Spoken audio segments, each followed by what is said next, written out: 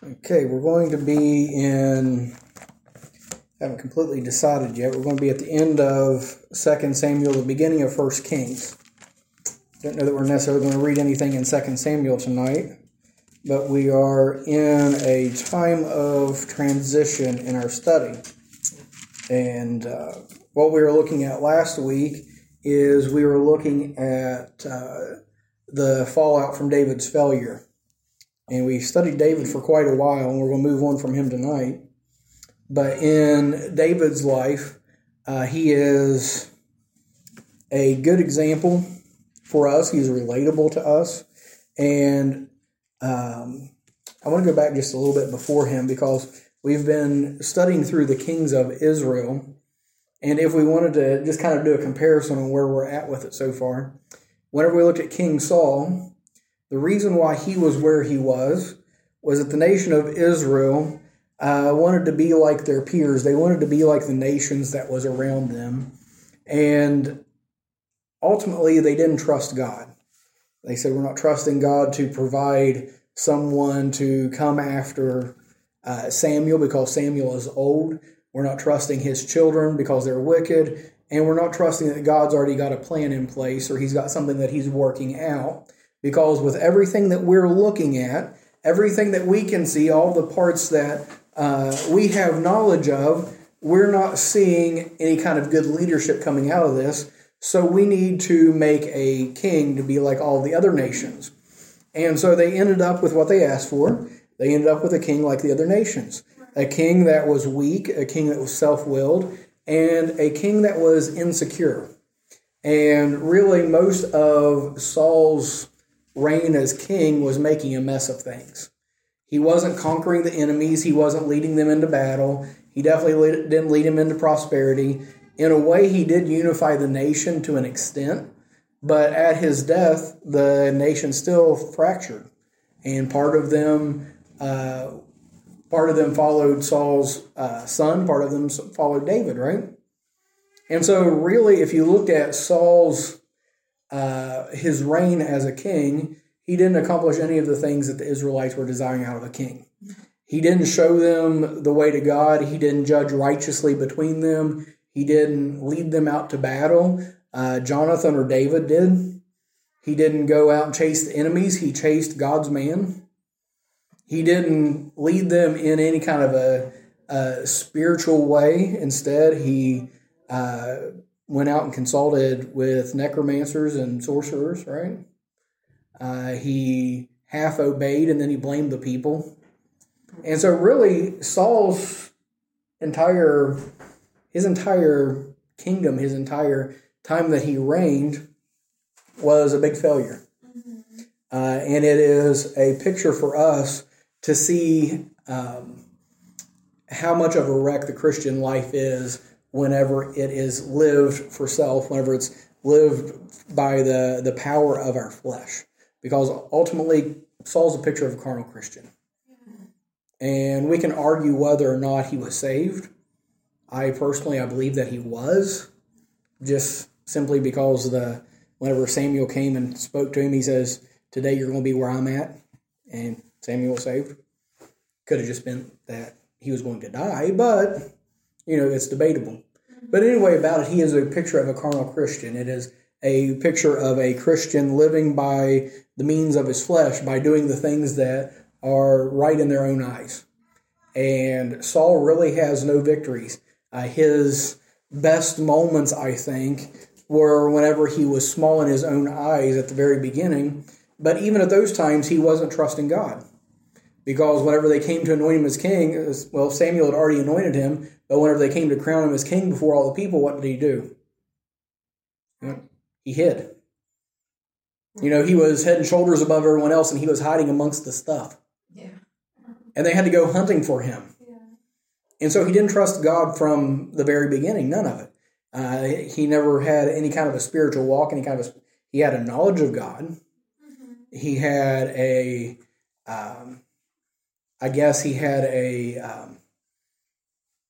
what's the word I'm looking for here? He had a time where he had met God, if you will. I guess a salvation experience, if you will. But it never went beyond that. He still did everything in the ways that seemed right to him. Even whenever he had direct revelation from God, and God says, this is my will, he still botched that up. Right? And so then we come to King David, which is the one that we've been on for a while.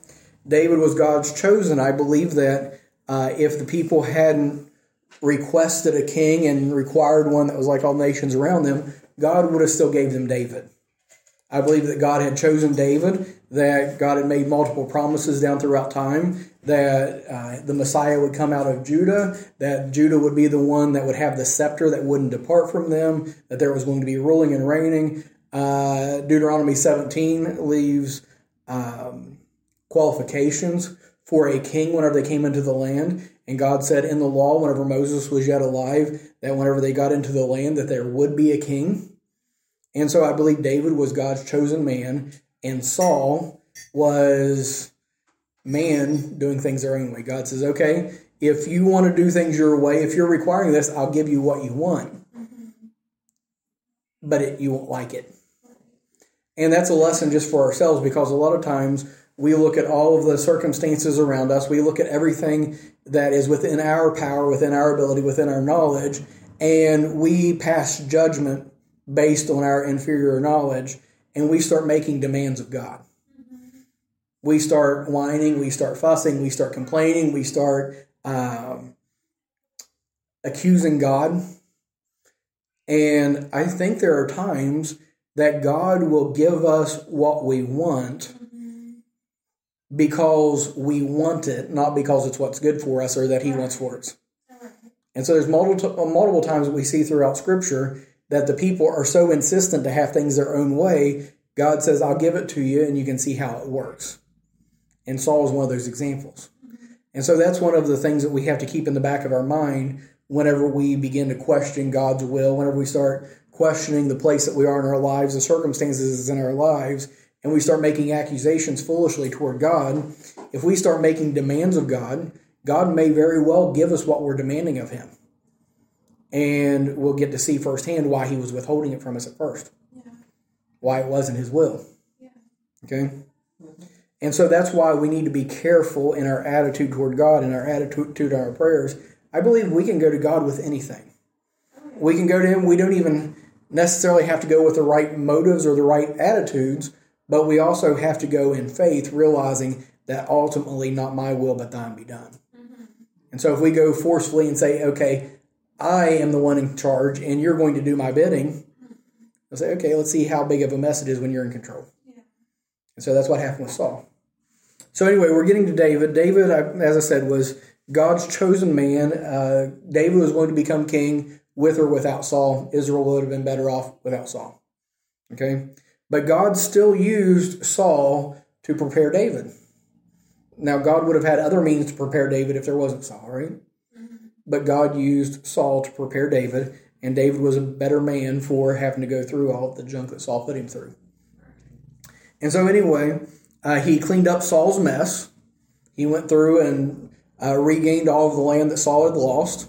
He had gained even more land that Israel had failed to conquer up until that point, right? Because God had promised Abraham a lot bigger land than what the Israelites conquered whenever they came into the promised land. And so it was under David's hand that Israel possessed the biggest amount of land that they ever did. Okay? And so anyway, he cleaned up Saul's mess. He led in revival. He brought the people back to the worship of God. He unified them around God, around God's, not necessarily His house, because Solomon would build the temple, right? Right. But anyway, he led them in this revival. He showed them how to worship. He wrote all of the Psalms, and he ordered the worship amongst the priests and the Levites, and he put all of these things together and made things decent in order as far as the religion goes. He had different ones that was in charge of the music ministry for the people of Israel. He had different ones that were performing different tasks. He set the priests and their courses, all of these things to perform all of the tasks that God had given them. And so David did all of this and led them in, like I said, a spiritual revival. And so David is really the high water mark of the nation of Israel. Even as you continue to go through First and Second Kings, as you go through First and Second Chronicles, over and over, what you end up seeing is each king is measured by David. You ever notice that? That he was faithful, but not like unto David. His heart was right with God, but not to the extent that David's was. And so over and over again, we find that the kings are compared back to David. And that was a poor paraphrasing, but you understand those passages you read through, and it evaluates the kings according to David. And so you have the good kings. There's 8 good kings of Judah, but each one of them, it evaluates him versus David. And so anyway, he was faithful. He followed God. He loved his people. You can compare that with Saul. And Saul was none of the three. Saul didn't love the people. He didn't care anything about the people. The people were just a means to an end. They're a way to get what he's wanting out of them, right? And so he loved the people. And David had his ups and downs, and he grew through them, and he finished strong. David could say with Paul the Apostle, I believe, I have fought a good fight, I've finished the course, I've kept the faith. Right? And so if Saul was a self-willed Christian, David pictures a normal Christian life. Because if we look at David, we remember his failures a lot of times. But there's none of us that are without sin. There's none of us that's not going to fail. And I hate to normalize the fact that we're going to sin and come short of the glory of God, so to speak. But that's the way life is. As long as we are dwelling in these bodies of flesh, we are not going to live a perfect life. Right. But as we sin, as we fail, we need to do like David, confess it, forsake it, and learn from it, right? Mm-hmm. And so with David, he learned from his failure, and then after he learned from it, he was leaning on God to help him through the consequences and all the things that came about, and then he let God take all of these broken pieces of the things that he shattered and put them together into something good. Yeah. Okay? And something that was pointed out to me this week that I thought was really good, Psalm 119 is one that David wrote. Psalm 119, verse 67 says, "Before I was afflicted, I went astray, but now have I kept thy word." And so David is saying that I messed up. And then because of the affliction that came upon me, it made me a better man. And so he saw the value of the chastisement. He saw the value of God's correction in his life. Because that's what we went over last week, was all the chastisement, all the correction, right? And so that was kind of heavy last week, was looking at, okay, David sinned with Bathsheba, and then he had to pay for it fourfold, right? He ended up having 4 children that died. He committed sexual sin. It was going to continue in his household. What he did secretly, his children were going to do openly. And so Absalom laid with his concubines on the roof of the palace for the whole world to see. Right? Amnon raped his sister Tamar. Absalom killed Amnon. Joab killed Absalom because Absalom formed a rebellion against King David and ousted him from the throne and sent him running like King Saul did. And so you have all of these things going on. And then the child that died that was conceived with Bathsheba, there was 3, and the 4th one we'll learn about tonight. But anyway, all of these failures came about in David's life, or all these consequences, I can say, from his failures in his personal relationships, his love of women, having many wives, and all the turmoil that brought between his children, but also the sins that he committed, the example that he set before the people, the fact that it took away his, in many ways, he undermined his own authority. He no longer had a leg to stand on to confront sin in his children's life because he was guilty of the same thing. He became an excuse to other people. And we've seen that play out just in society. If you go to talk to a person, maybe a family member, a co-worker, a neighbor, someone on the street, they'll point out Christians or so-called Christians that have done wrong and use them as an excuse, right? And I've talked to people that was that way before, and they would say, I was drugged to church every week as a kid growing up, and I seen the way that my dad and my mom walked throughout the week, and they'd come to church and they'd act all holy and pious, But then at home they were cussing and beating me and mistreating each other and doing all these different things. And so Christians are just a bunch of hypocrites. We've heard those kind of things. And so as David is looking at his son Amnon that's lusting after his sister, if David comes and says, hey, that is sexual sin, that's wrong, you can't have her, well, what about Bathsheba? Didn't have a leg to stand on, right? Okay? Coming to Absalom and say, Absalom, you can't take things into your own hands. How can you go and just murder your brother like that? Oh, sounds a lot like you did to Uriah the Hittite when you sent him into battle to have him slain. Not a leg to stand on. How dare you go and lay with my concubine? Well, how dare you go and lay with Bathsheba? She was married to Uriah. You become a reason for others to blaspheme, right? And so this is what happened in David's life. But he says, through all of that affliction, through all the things that came, through all the pain that entered my life, it caused me to lean more on God. It caused me he says, but now I've kept thy word. He says, it has given me more reason to keep me from messing up. Okay? Whenever you get caught up in your sin a time or two and the consequences come, you have some uncomfortable times, you have some cost associated with it, you're going to be more careful the next time. You're going to say sin is too costly. Okay? I saw a quote just this evening. It said that there's no way that the devil can make hell look good, so he does all he can to make the road there look good. And that's where we're at today. Everything's dressed up. The road to hell, it looks fun and beautiful, right? It's like Pleasure Island on Pinocchio. Yeah. Okay? If you could peer into, I don't know if you've ever watched Pinocchio. Okay. But anyway, but on that movie, I'm subjected to all these cartoons, but on that movie, they give the kids free reign to go into this big carnival type thing, smoke cigarettes and drink all the root beer they can. I think they're actually drinking beer, right? And so they're smoking, they're drinking, they're busting things up, they're tearing everything up, they're getting into fights and all these different things. And what they don't realize is the stuff that they're putting into themselves actually is going to end up turning them into a donkey. Okay? And then they take the donkeys and make them work the salt mines. Okay? And so if they would say, hey, come and work the salt mines, no one's going to sign up for that. They say, we're going to make a donkey out of you. No one's going to sign up for that. But they say, hey, come and do everything that your parents don't allow you to do. Come and do all the things that society is wrong for you to do. Go and just indulge yourself. They're like, hey, sign me up. And in the end, they had to pay the wages for their choice, right?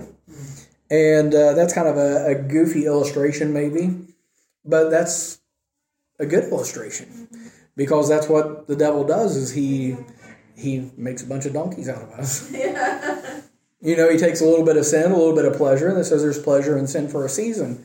But every season comes to an end. We know that summer is over now, and I think we're skipping over autumn. We're going right into winter. It's getting cold, it's getting wet, it's getting dark, all these things. Seasons come to an end. And so anyway, after David reaped what he sowed, he said, I'm going to quit sowing that crop. I don't want to reap it. And so he's better from it. And so we have to learn from our failure. We lean on God and let him heal and help us. And we let God turn our bad into good. And so David is a picture of, like I said, the normal Christian life. If you will look at David's life, it goes like this. It may not be necessarily high and low, but it's up and down. And so there's growth and there's mistakes. And I think it's an upward trend with the occasional downward. But that's how David's life went. And at the end of his life, he was still serving God. At the end of his life, he still loved God. At the end of his life, he was still faithful. And we're going to see that tonight. And then we're going to get into Solomon. And what's your all's, pardon my accent, what's your all's thoughts on Solomon? How did he perform? Good king, bad king? With 900 wives and all this stuff. Okay. he had his ups and downs as well. I will go back when you spoke about Saul. I don't have much history about Saul, but the way you explain a bit, it seems to me like I have much questions about Israel and whatever. Mm-hmm. In Solomon, I will say is in between as well, because if you read what God bless him to do for glory of God as well, that's huge, because build such big temples, he give to whatever he was distributing his wealth to other nations. But if you look in his own personal life as well, and I'm not going to blame on his personal life, because I will assume that was the time. I don't know if I'm wrong. Well, some of it's the culture of what kings did. And so they said they wanted a king like the nations around them, and so he was being a king like the nations around them. So I will assume that was the culture of the time. So, but if personally I will start comparing the culture of today or the day we living now, we'd say it was a mess as well. But one thing we have to be careful about is judging characters of the past by today's standards, because that's a huge thing even going on in our culture today. Is they're going back and judging people from previous generations, even like founders of countries or leaders of movements and things like this, and they're judging them by the standards of 2023 when they lived in 1923 or 1823 or 23 AD, and so you got to realize that you can't judge them based on today's standards. But on the other hand, the Bible is a timeless standard, and so you can judge any culture, any society, anything by the things of Scripture and see whether they meet up with God's standard, right? And so, okay, were you going to say something? Yeah, I was just saying you open up something. Okay, Bible, it doesn't elapse in any way, form. But again, if we check in terms of kings, that was Old Testament that they were dealing with. So they didn't have New Testament, even though there was already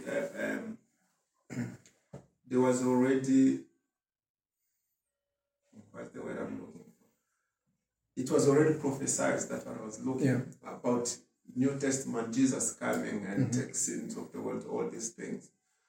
But again, in Old Testament, if you the way I read and the way I look on it seems to me like mostly they were dealing with cultural things. And if we start looking based on, as you said, Bible doesn't change. But again, I will argue to say that there's change there. So I don't know how I'm gonna fit those change into, but there's change when the New Testament comes, because it starts elapsing some of the things that they were doing, which we can judge on our time today. Right. Yeah.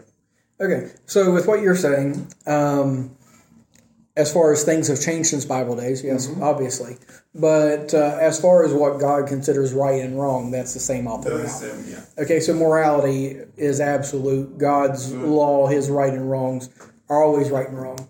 But this is where we get into context, okay? And what was the purpose of what was being written, okay? And that is very important as we're studying the Bible, because if you start talking with lost people, especially if they are antagonistic toward Christianity, if they don't like Christians and they're trying to cause problems, then they point out a lot of the cultural things that would be problematic today. Well, there's slavery in the Bible, and it seems like God's okay with it. There's polygamy, there's all these different things. And they bring those things out, and they say, well, I don't want anything to do with that.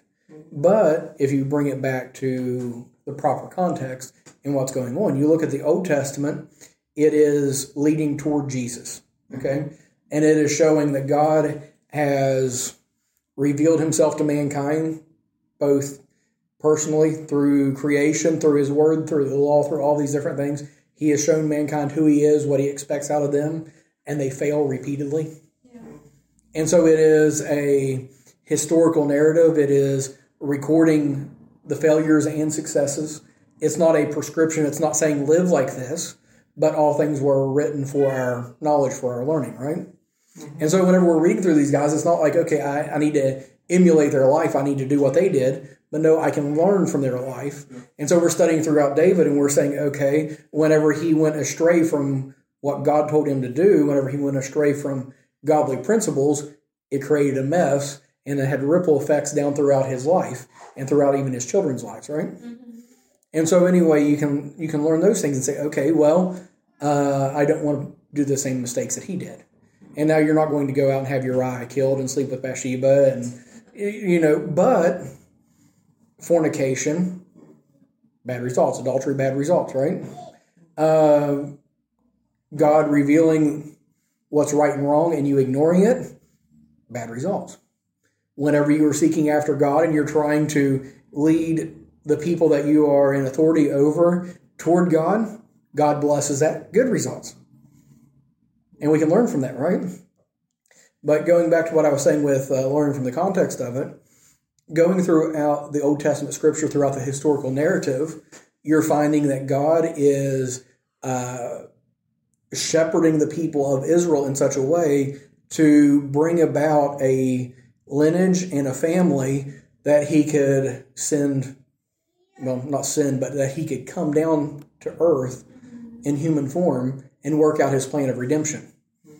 And so he had promised in Genesis chapter number 3 that the seed of the woman would bruise the head of the serpent. Okay? And so you've got all those prophecies and everything. And so he had to work through the lineage of mankind to bring it up to the place where you could have Luke chapter 2, where, in the city of Bethlehem, there was a baby that was born, the Son of God, right? And so in the Old Testament, it's not prescriptive, it's descriptive. It's not telling you how to live, it's showing you how they lived and we can learn from it. Okay? And so whenever you're looking at these men and their lives, they're not shining examples saying, okay, be like David, be like Abraham. It's saying you are like David, you are like Abraham. You are clothed in the flesh, you're going to make the same mistakes that they did, or you can make the same mistakes they did. But if you make those mistakes, this is what's going to happen. If you make the good decisions, this is how that's going to transpire as well.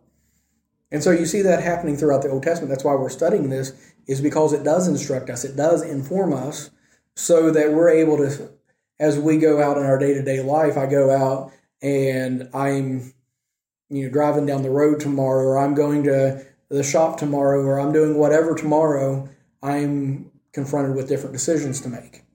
And I can do one thing or the other. And I look at those decisions and say, which one's pleasing to God? Which one is going to put me in line to where God can bless me? Or which one is going to be going against God and is going to put me in line for evil consequences? And so because of the examples of all those guys in the Bible, I'm looking at, I'm like, yeah, I want to have the high points, not the low ones. Yeah. And so we learn from the mistakes, right? Yeah. And so that's one reason why I say that David is a picture of the normal Christian life. Is we're going to have mistakes and we're going to have successes, and our life is going to be the product of the two of those. And if we are wise, we will do our very best to stay as close to God as possible and not to go against his word. Now, whenever we look at the Old Testament, we can say, okay, well, I've never committed adultery. I've never killed a man, right? Yeah. And so I'm doing pretty good when compared to David. But that's where the culture comes in and different things like that. That's where his position as king comes in. That's where all these different things. And so God is also dealing with them based on the knowledge that they have. To whom much is given, much is expected, right? The knowledge that they have, the ability they have, all those things. And long story short, I'm glad God is the judge and not me. But I do want to learn from their mistakes and hopefully have less of them in my life. Okay? And so that might have been a little bit of a rabbit trail that we went on, but it was a good hunt anyway. And so anyway, whenever we come to Solomon, I asked a question. I said, what do we think of his life? Was it good? Was it bad? How did it line up whenever we've been looking at Saul and at David? Saul's the carnal Christian life. David is the normal Christian life. Solomon would be the backslidden Christian life. Because Solomon starts out phenomenally. He starts out on the top, and he ends up on the bottom. I mean, he is the prodigal king, right? If you look at his life, he is the prodigal king. Because, and I'm getting ahead of myself, and maybe I think we're familiar enough with the stories and whatnot. I can go and spoil the next couple Bible studies. But whenever you look at Solomon's life, what we're going to look at tonight, hopefully we get there. What we're going to look at tonight is he starts out so well, but then whenever he marries his 700 wives, he gets his 300 concubines, right? Whenever he does that, whenever they're all saying, hey, we want to worship our God as all of our idols, they drug him away to where he's worshiping idols. I mean, he has heard the voice of God. He has had experiences with God himself. He has built the temple. He has, offered up his 1,000 sacrifices on the altars, all these different things. And the next thing you know, he's bowing down to an idol. You go to the book of Ecclesiastes. Ecclesiastes is one of the most depressing books you're ever going to read. Y'all realize that? You ever read Ecclesiastes? Yeah. He says, vanity of vanities, all is vanity. He says, life stinks. It's worthless. That's what he says. And so he goes through and he says, I had everything. I had all the power, all the wealth, and I had all the time in the world because my kingdom was at peace. And so I set about to find the purpose of life. That's a summary of the book of Ecclesiastes. He said, so I gave myself to drink, and I went out and I partied. And that wasn't the purpose of life. It stunk. I didn't withhold any beautiful woman from myself. Obviously, 700 wives, 300 concubines. And so he said, I had the most of women. I enjoyed all the physical pleasures. Still empty. He says, I had more wealth than any man's ever had before. Didn't do it either. And by the time I got to the end of it, he says, wisdom was actually a curse on him. Basically, he says that it was a heaviness to him because of all the things that he knew, all the things he experienced. And he got up to the end of his life, and he says, the sum of the matter is this. The man's best way to spend his life is to love God and keep his commandments. He says that's a summary of it all. I've tried everything, and it all comes back to what King David's going to tell him in the passage that we're in today. David tells him at the beginning of his reign, don't leave off serving God. Be faithful to God. Keep his commandments. God will bless you. It'll give you a good life. And Saul goes off to the hog pen, finds out that it's total rubbish, and ends up eating the husks.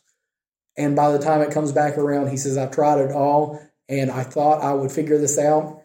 And David had it figured out all along. Dad knew what he was talking about, and I had to go the long way around to figure that out. The amazing thing with Solomon is that he was the wisest man to ever live outside of Jesus Christ, but he behaved probably the most foolishly. And so that's weird for us to try to process, but here's the thing, and I've questioned this many different times. How could Solomon be the wisest man and do things that are so stupid? You ever question that? It's not only about Solomon. Sorry to cut you off. No, you're fine. Go ahead. As you were talking about Saul, I start questioning how can the question that I have in my mind is like, does in King's time, being a king appoint you to be servant of God, or in other form, being a king, does it show that you are a man of God? Are you saved in simple question? No. Because most of the kings were extremely wicked. Wicked, yeah. But they were meant to be a representative of God. So King Saul was originally anointed by the priests, and that anointing was saying basically God is enduing you with power, with authority to preside over his people, to judge his people, to execute justice and righteousness in the people. And as God is conferring that responsibility on them, that authority, he's also holding them responsible. And so along with any kind of responsibility, there's accountability.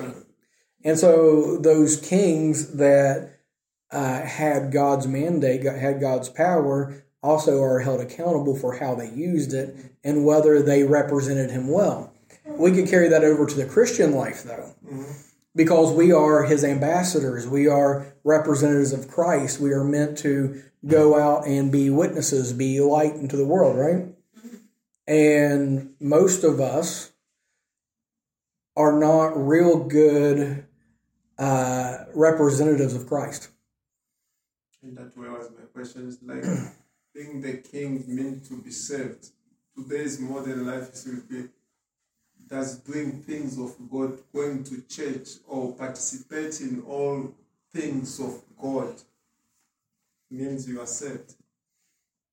No, because salvation is by grace through faith. Grace, yeah. They can have the position, they can claim to represent God. It's just like, I can be a pastor and not be saved. Be saved, yeah. I can be at church every day of the week. I can memorize the Bible from cover to cover. I can preach a sermon every week. I can have, a ministry that has thousands of people.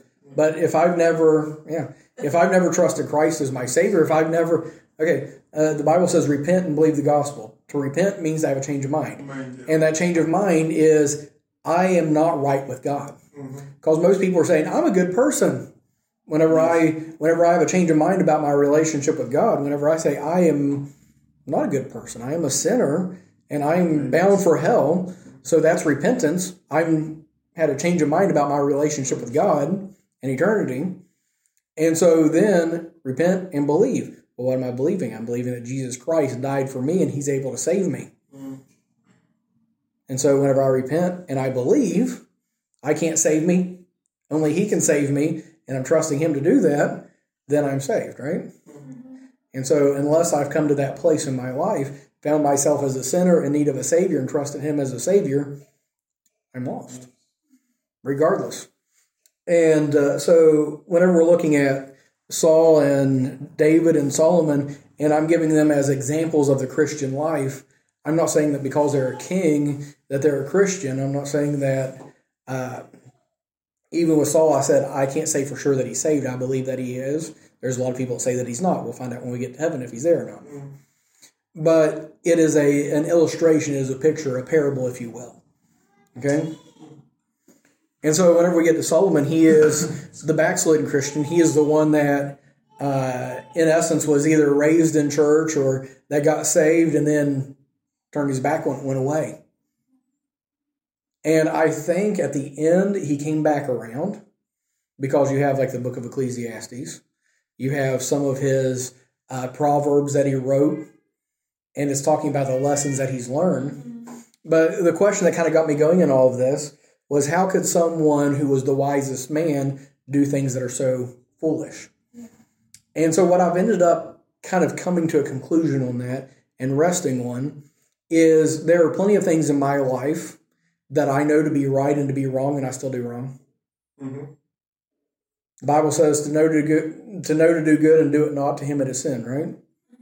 And so there are plenty of things. I have the wisdom. I have the knowledge. But I'm failing on that. But I might choose, rather than to follow after wisdom, to follow after the flesh. Right. I know I need to read my Bible and pray every day. But some days the flesh wins out and it doesn't happen. I know to do that.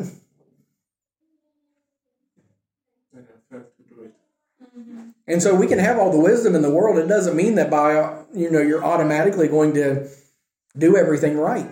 No.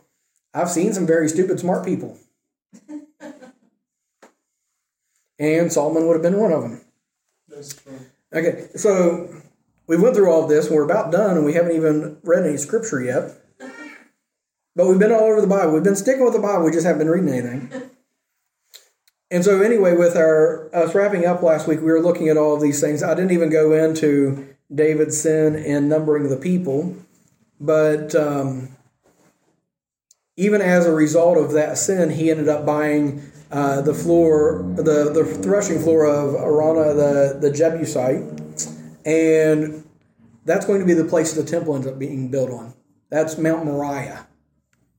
Okay? That is where Abraham offered up Isaac on that mountain. That is the place that David bought to end the plague that God had sent. And it's the place that Solomon's going to build the temple on. Okay? And so even through that whole situation, God used it as a judgment, and David purchased the property that would later have the temple built on it. Okay? And God even brought beauty out of that. He even brought good out of that. And so it's amazing how God can do that. Now, it doesn't mean that we lessen our fear of sin and the consequences of sin, but it does help us to understand that whenever we do mess up, that God doesn't say, okay, I'm done with you, and kick us to the curb. If we confess our sins, He's faithful and just to forgive us our sins and to cleanse us from all unrighteousness.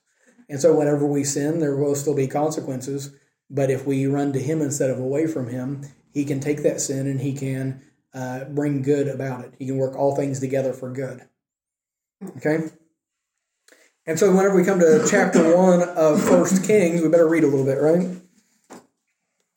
And it says, Now the king was old and stricken in years, and they covered him with clothes, but he got no heat. Therefore his servants said unto him, Let there be sought for my lord the king a young virgin, and let her stand before the king, and let her cherish him, and let her lie in thy bosom, that my lord the king may get heat. What do you think of their medical system? Okay, so they sought for a fair damsel throughout all the coast of Israel, and found Abishag the Shunammite, and brought her unto the king. And the damsel was very fair, and cherished the king, and ministered to him, but the king knew her not. And so just a couple comments on this is, okay, first thing, David is old. Okay, to give you a little idea about what's going on here, the book of 1st and 2nd Kings was originally one book. It was written by Jeremiah at the beginning of the exile. Okay, and so 1st and 2nd Samuel was written by Samuel and one of the prophets. I want to say Nathan or Gad, but anyway, 1st and 2nd Samuel was written all the way back before the Kings. 1st and 2nd Kings was written after the Kings, whenever they were carried off into Babylon. Okay? And the reason that 1st and 2nd Kings was written was to show them why they were carried away. Okay? Because put yourself in Israel's position. Israel has all the promises.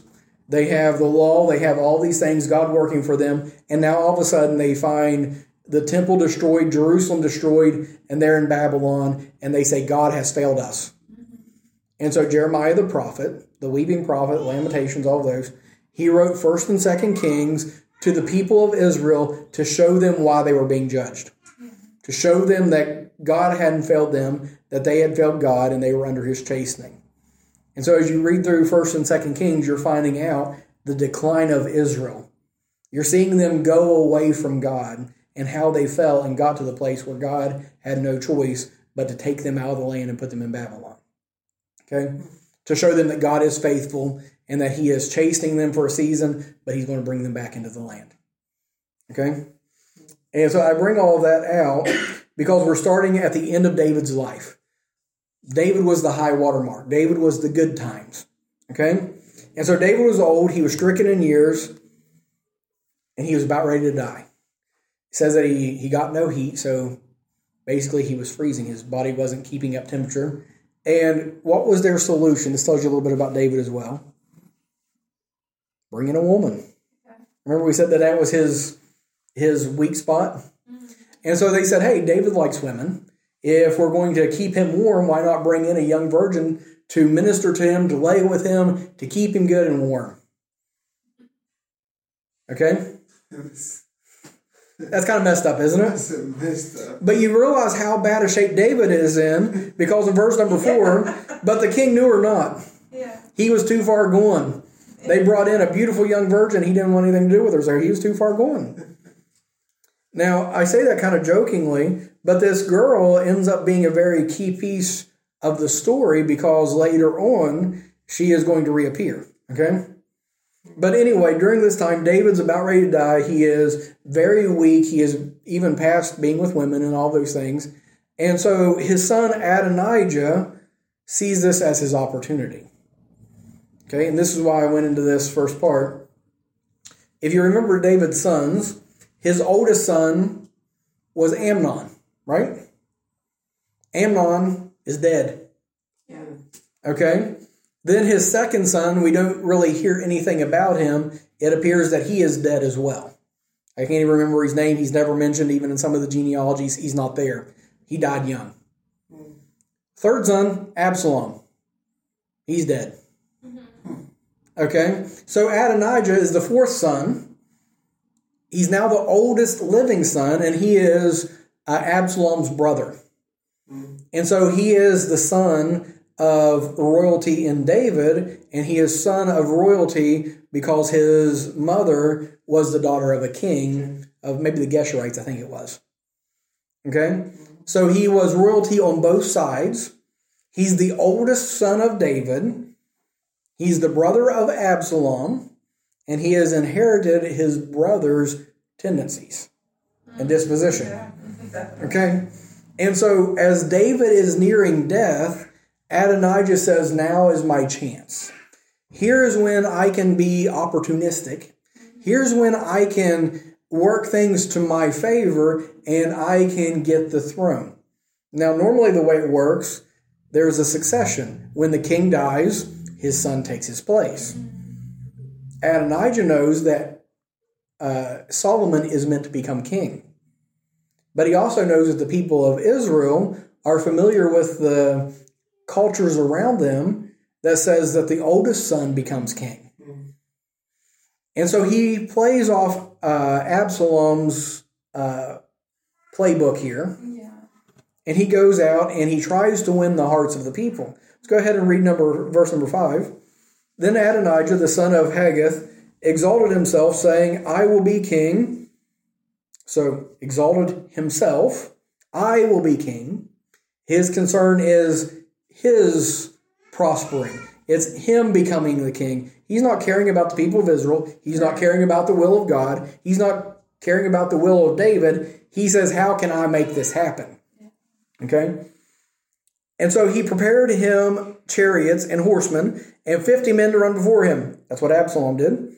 And his father had not displeased him at any time in saying, why hast thou done so? And he was also a very goodly man. And his mother bare him after Absalom. And he conferred with Joab, the son of Zeruiah, and with Abiathar the priest, and they following Adonijah helped him.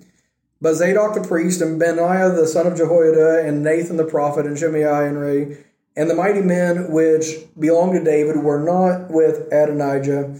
And Adonijah slew sheep and oxen and fat cattle by the stone of Zoheleth, which is by Enrogel, and called all his brethren, the king's sons, and all the men of Judah, the king's servants. But Nathan the prophet, and Benaiah, and the mighty men, and Solomon his brother, he called not. So, just kind of uncovering his plot just a little bit. I know I must hasten along. But in uncovering his plot, what he did was he tried to make himself look important. This idea of him appointing the chariots and the men to run before him, he wanted to be seen as a leader. He wanted to be seen as a king's son. And so the people were seeing him with this entourage. This wasn't a one-day event. This was the way that he went about. This is the way that he presented himself before the people. And so the people are saying, look at the king's oldest son. Look at how he's going about with the chariots. Look at how he's got the men running before him. Look at how royal he appears. Okay? And throughout all of this, he is schmoozing with the people. Okay? He's winning over some of the other important people of David's cabinet, if you will. Right. The people who are reigning along with David. He gets one of the priests that was faithful to David and that did not forsake him whenever Absalom led people astray. He even gets Joab, the leader of the king's army, to follow along with him.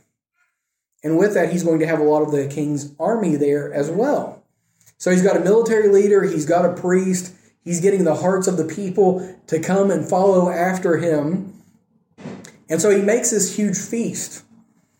And he brings everyone in, and there's the whole atmosphere of celebration. He's got a priest, he's got a military leader, he's presented himself before the people, he's got the pedigree, he's the oldest son of David, and he makes this feast. He invites a select group of people here. Yeah. But he is specific to exclude certain people. So what he is doing in this is he is scheming. Yeah. He's scheming. He's saying, how can I manipulate the circumstances to bring about the outcome that I want? Okay, and the reason I put it that way is we must be careful, or we do like Adonijah and Absalom. We try to scheme, we try to present ourselves in a certain way, we try to impress certain people, we try to do things in a way that's going to get the outcome that we desire. So how can I scheme, how can I work the circumstances to bring out the outcome that I desire? And I'll tell you, you get yourself in trouble doing that. Because if you look at David, and you look at Solomon, and you look at so many other people throughout Scripture, God was the one that was ordering their steps. They weren't scheming, they weren't plotting. We saw that a lot with David. That David is sitting back saying, if God wants me to be king, God's going to make me king. And Adonijah is saying, God will never make me king, so I've got to figure out a way to make me king. Right. And hang anyone who says otherwise, right?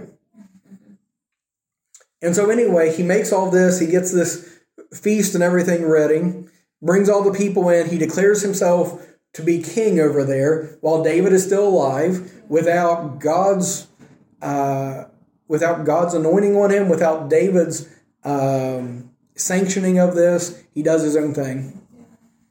And he thinks that David is too weak, too old, too far gone to do anything about it. Right. And he thinks, look at how smart I am. Look at how I've pulled one over. I'm going to make this happen. But there's a problem.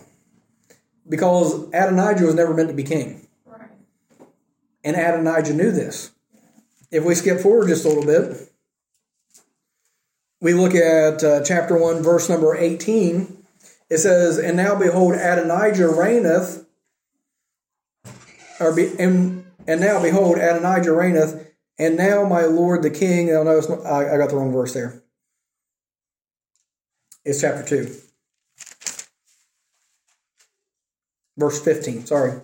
Chapter 2, verse 15. And he said, thou knowest that the kingdom was mine. This is Adonijah talking to Bathsheba. And he said, thou knowest that the kingdom was mine, and that all Israel set their faces on me, that I should reign. Howbeit, the kingdom is turned about and is become my brother's, for it was his from the Lord. Mm-hmm. Okay? So Adonijah knew that the Lord had chosen Solomon. He also knew that David had chosen Solomon. Okay? Yet, he was trying his very best to make it work out on his behalf. He was trying his very best to turn things his way. And so,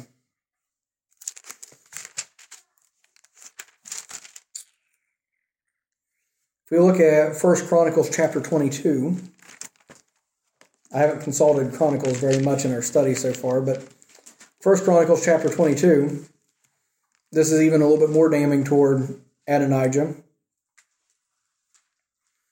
This is not whenever David got him no heat, was with Abishag and all these different things.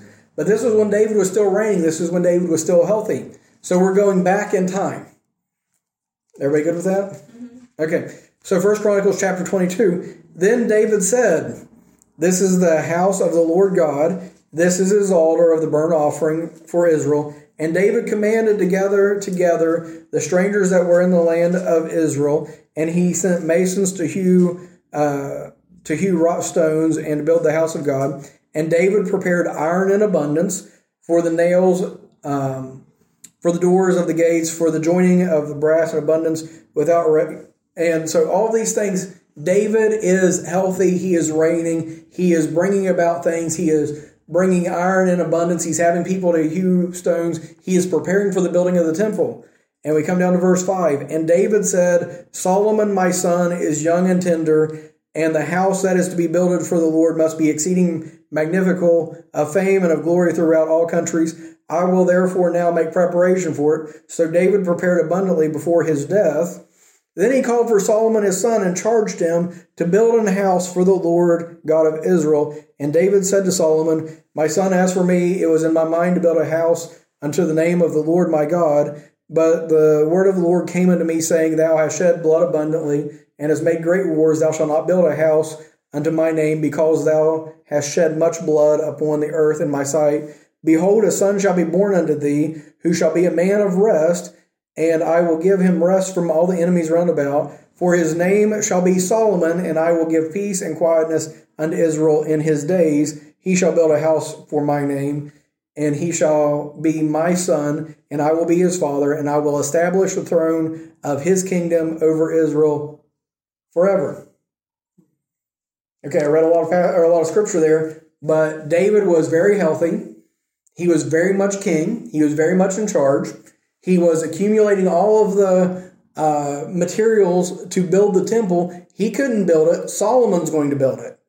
He takes Solomon and he says, all of this is going to be yours. This is your responsibility. I wanted to do it. God wouldn't let me. But he told me specifically that I'm going to have a son. His name is going to be Solomon. Solomon's going to build the temple, and I'm going to establish his kingdom, his reign forever. Okay, we can look at, I'm not going to for sake of time, but we can also look at 1 Chronicles 28. And these two passages tell us it's not just a private conversation between David and Solomon, but all of the princes of the land are in on it.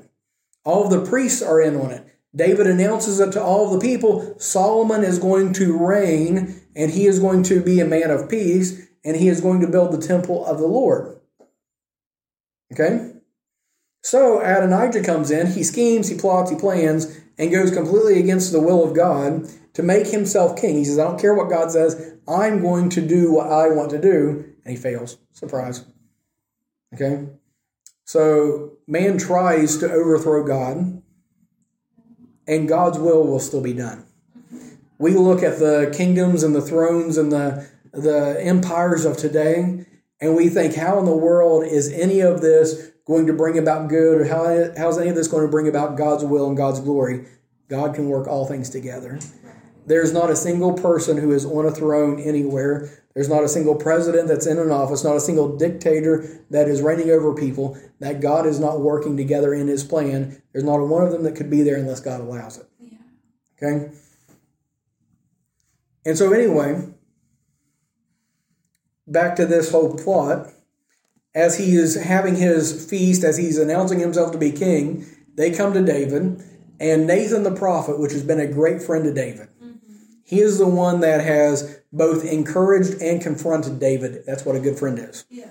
And so whenever David was doing well, he cheered him on. Whenever he was sinning, he says, you are the man, right? Yeah. And he comes and confronts him in his sin, and then after the sin, he is also there walking through it with David, helping him as David is getting right. And now he's coming to David and he's saying, David, did you make Adonijah king and not tell me? You aware of all these things that's going on? Bathsheba comes as well. Both of them orchestrate this whole thing to come to David, tell him what's going on. And so David quickly gets together and makes Solomon his co-regent. They're going to reign together. Solomon's going to be king and David's going to be king same time. So that there's nothing that Adonijah can do about it. And so they bring it all together. The priest anoints Solomon. There's no record of Adonijah ever being anointed. The priest anoints Solomon. The horn is blown, or the trumpet's blown, and Solomon rides on King David's mule, sits on King David's throne. And even David himself bows to Solomon. And word goes out that Solomon has been crowned king by David. And the whole thing with Adonijah is going on not too far from there. And a messenger comes, tells them what happened, and they say, oh no. Yeah. We're in trouble now. And so Adonijah runs and begs for mercy.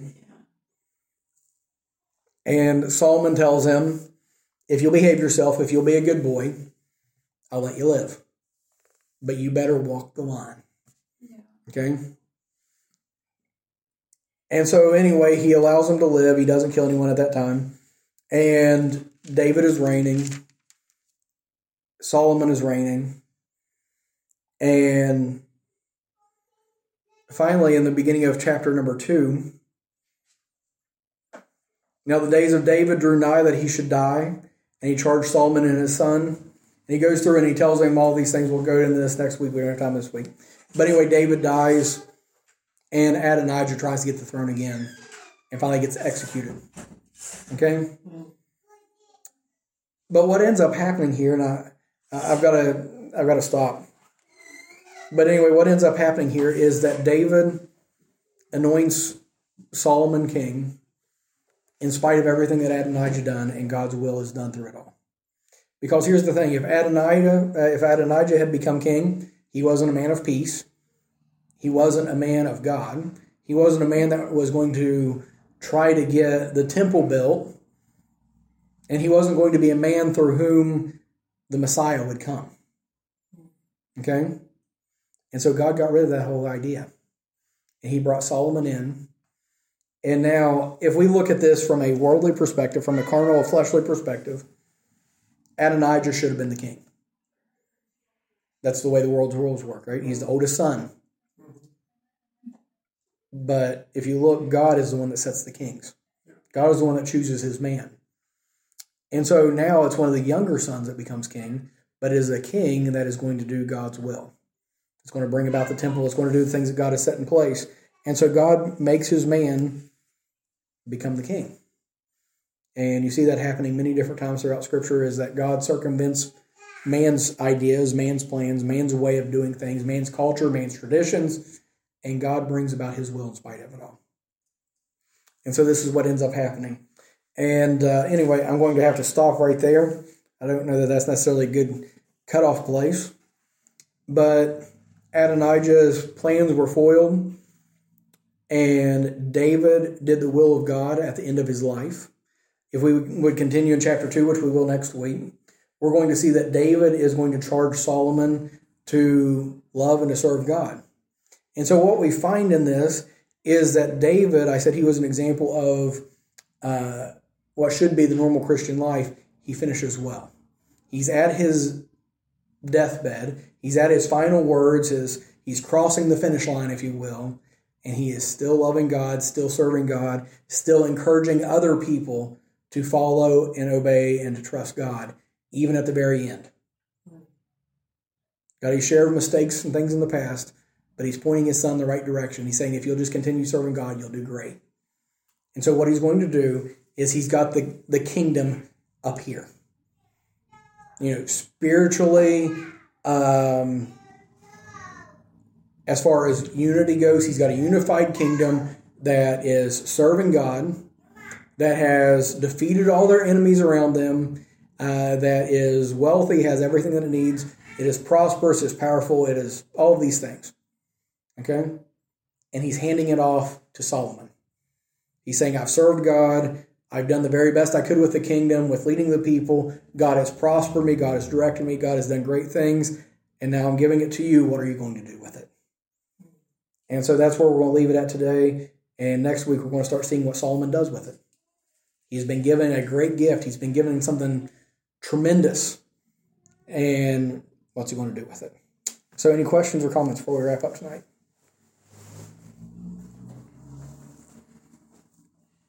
I was wondering how, I don't know if you can be able to look on this, how old was Solomon when David has anointed him to be a king?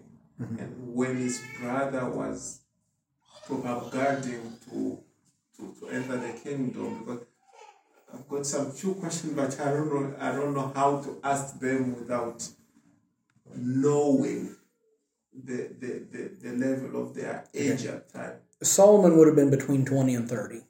Some Bible scholars put him closer to 20. So say 25. Adonijah would have been older, and so that would have put him up. David reigned for 40 years. 40 years, yeah. Okay, and with him being one of the older brothers, he would have been up probably at least 35. So him being 35, Solomon being 20, 22, 25. 15, 10 years apart from each other, perhaps. Okay. And so, Solomon would have been still very much relatively young. But you put him somewhere around 25.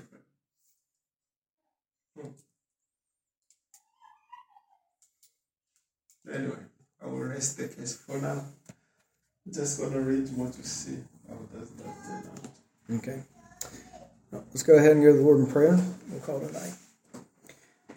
Dear Lord, we come to you today. Thank you for your many blessings. Lord, we thank you so much for the time in your word, for the examples, for all the things that we've looked at. And Lord, we just ask you, Lord, to help us to take these things and to learn from them, Lord, and help us, Lord, not to just take in the knowledge, take in the wisdom, but help us, Lord, to actually put it in practice in our lives, Lord. Lord, we don't want to be foolish wise men. And Lord, we just ask you, Lord, that you would just help us to live for you, help us to seek after you, help us to trust you. And Lord, we thank you so much for all you do. And Lord, these I pray in Jesus' name. Amen.